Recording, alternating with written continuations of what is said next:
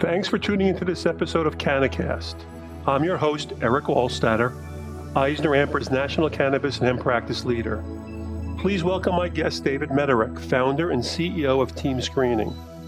Team Screening provides background screening services that help employers make smart and fair hiring decisions. Team Screening's advanced technology platform makes background checks instant and easy while providing a pleasant candidate experience. David is also the co-founder of Hire Intelligently, a talent acquisition and HR tech solution startup. Prior to launching Team Screening, David had a diverse career in the journalism, finance, and executive recruiting industries. David is also the co-founder of the Cannabis and Hemp Networking Association of New York, a group of which I am a member. Welcome, David. Thank you for having me, Eric. This is my first podcast, so really excited to be here, and let's talk about some background screening. That's great, David.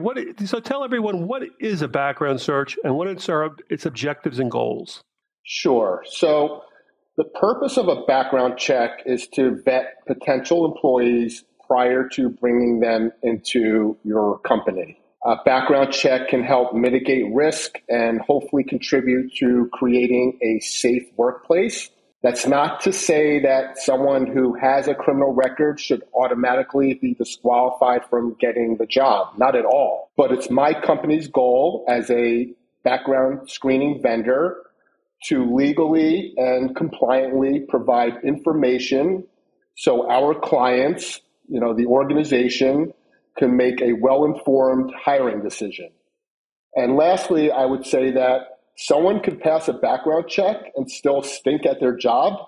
We can't, be held accountable for that, but a background check will certainly increase the odds of making a good, smart hire. David, why is it important for cannabis businesses to vet their employees? Yeah, Eric. So the cannabis industry is really one of the country's most transformative and fastest growing industries of our time, or at least of my time. And making, informed hiring decisions is essential to helping any companies prosper and thrive. But now we're talking, throwing in that we have this brand new industry, which cannabis is, relatively brand new. The spotlight is shining bright on the industry. And, like it or not, there are people who do want to see the industry fail. There is still a stigma surrounding it by, a certain portion of the population, though thankfully that seems to be less and less every year. But, just because of those reasons alone, it makes it even more essential for the cannabis industry to hire the best talent, to really build a strong foundation of people. And, that will hopefully help to continually advance the industry down the right path. Now, this industry is a legal and compliance-heavy industry. Are the rules different in each state for cannabis? Yeah, Eric. So, first of all, it is very, legally and compliance heavy. The laws are focused on, protecting the rights of the employees, essentially. And, just for example, in the last decade, when it comes to employee background screening, there have been many lawsuits. Some pretty big companies have been sued or lost class action lawsuits. We're talking about companies like Chipotle, Hertz, Amazon, because somewhere along the background screening process, they made an error on their end, and they had to pay the price for that. So, my company, as a background screening company, we have to be very careful. We have to be compliant at every step of the background screening process, and our clients have to do the same. And we're here to help them and offer them a lot of guidance, but they also have to follow the laws and the processes on their end as well.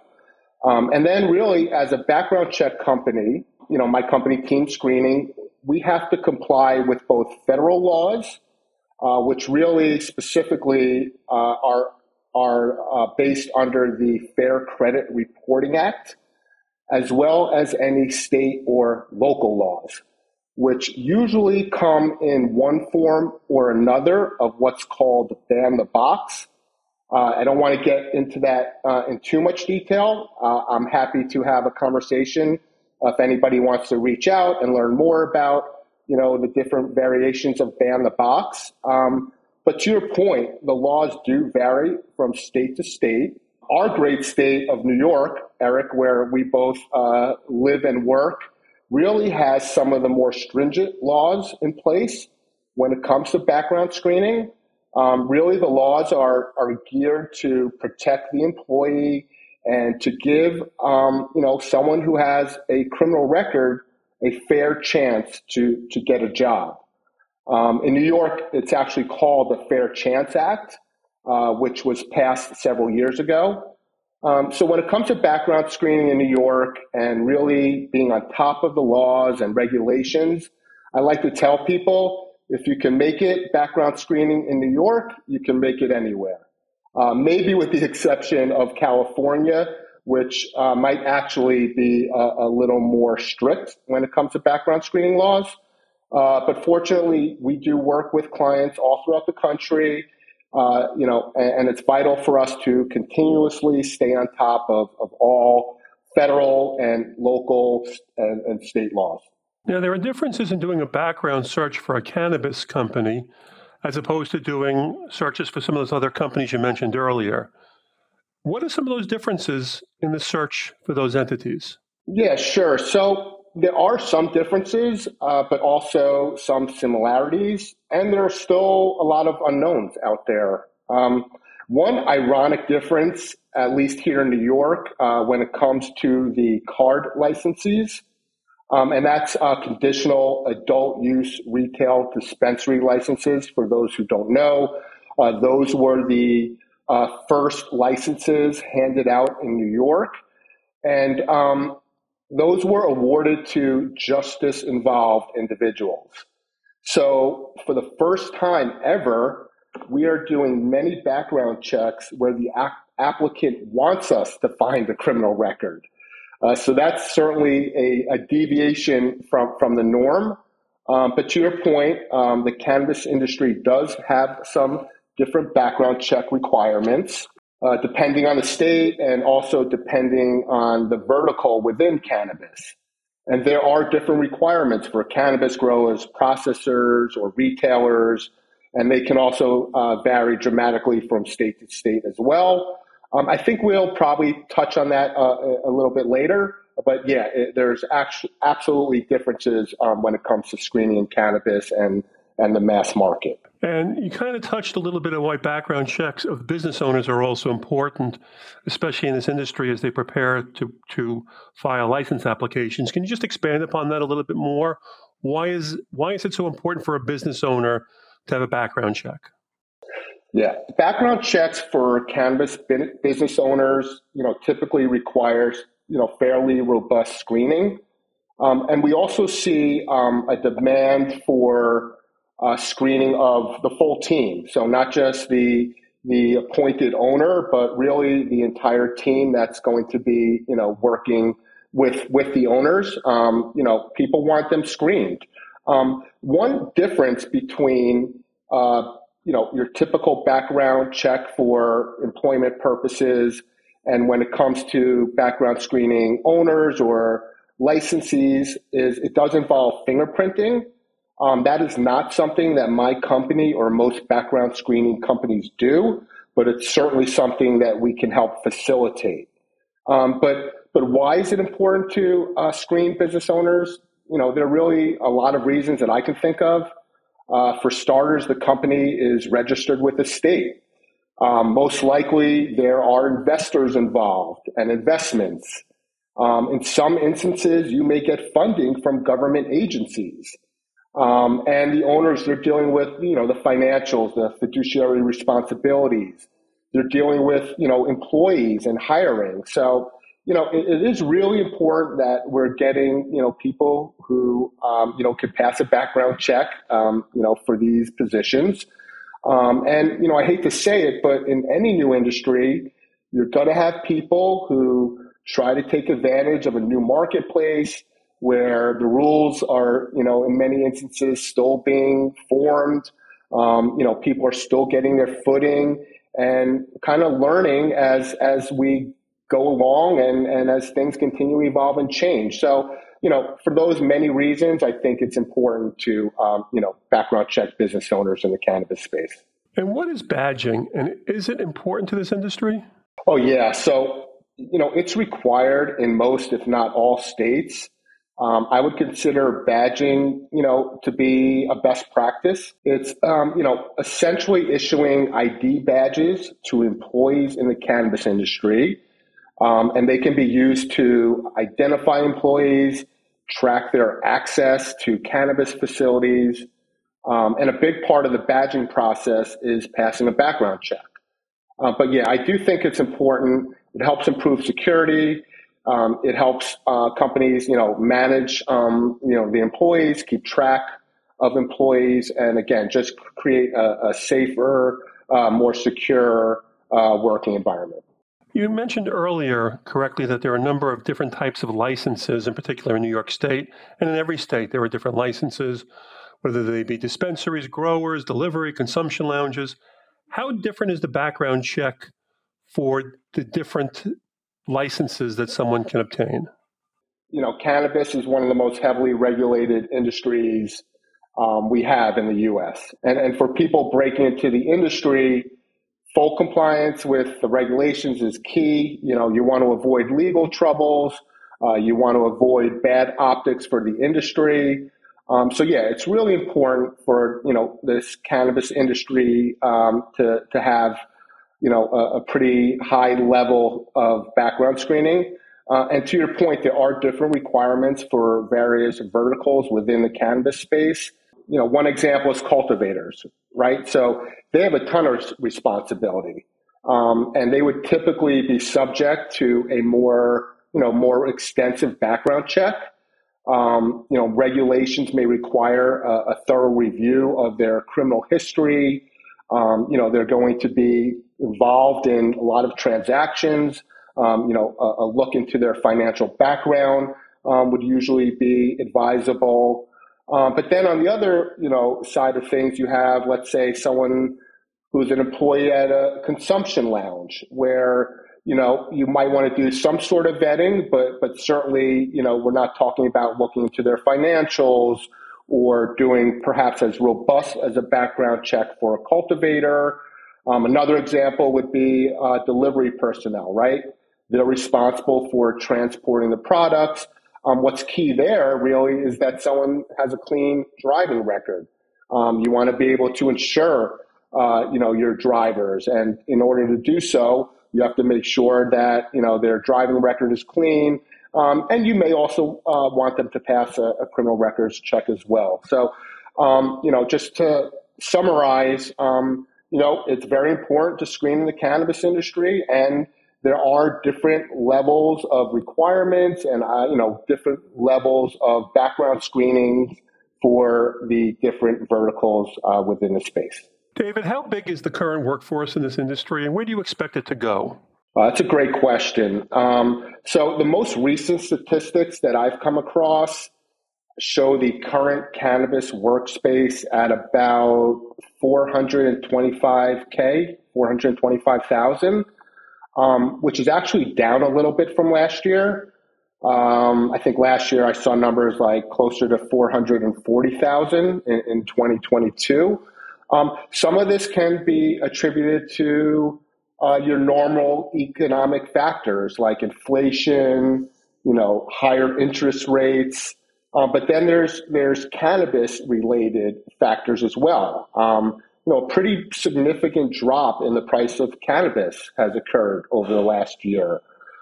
Demand is down a little bit post-COVID. We've seen a little bit of a drop in demand.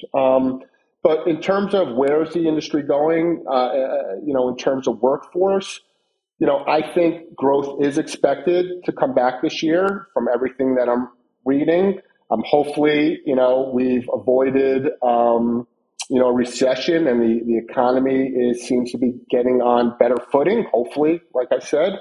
And then with, new states opening up, especially here on the East Coast, pretty significant states like New York and New Jersey, throw Connecticut in there. With these states opening up, there should definitely be a much higher, demand and need for cannabis workforce. David, how does federal legalization, or for a better way to call it, the illegality at the federal level, impact the work you do? And when do you foresee, if at all, federal legalization in this industry? Well, okay, so two questions there. So the first question, how does federal legalization impact the work we do? I think it makes the work we do even more important.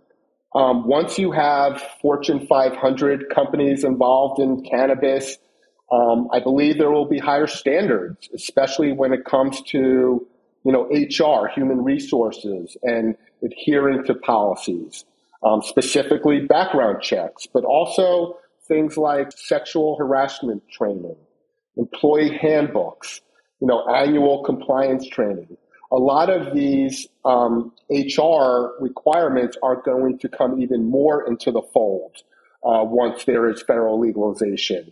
And then with federal legalization, banks will be able to get involved. And then banks have their own set of requirements, talk about KYC and AML. So, really, I just think it ramps up, the necessity to adhere to, policies once federal legalization is in place.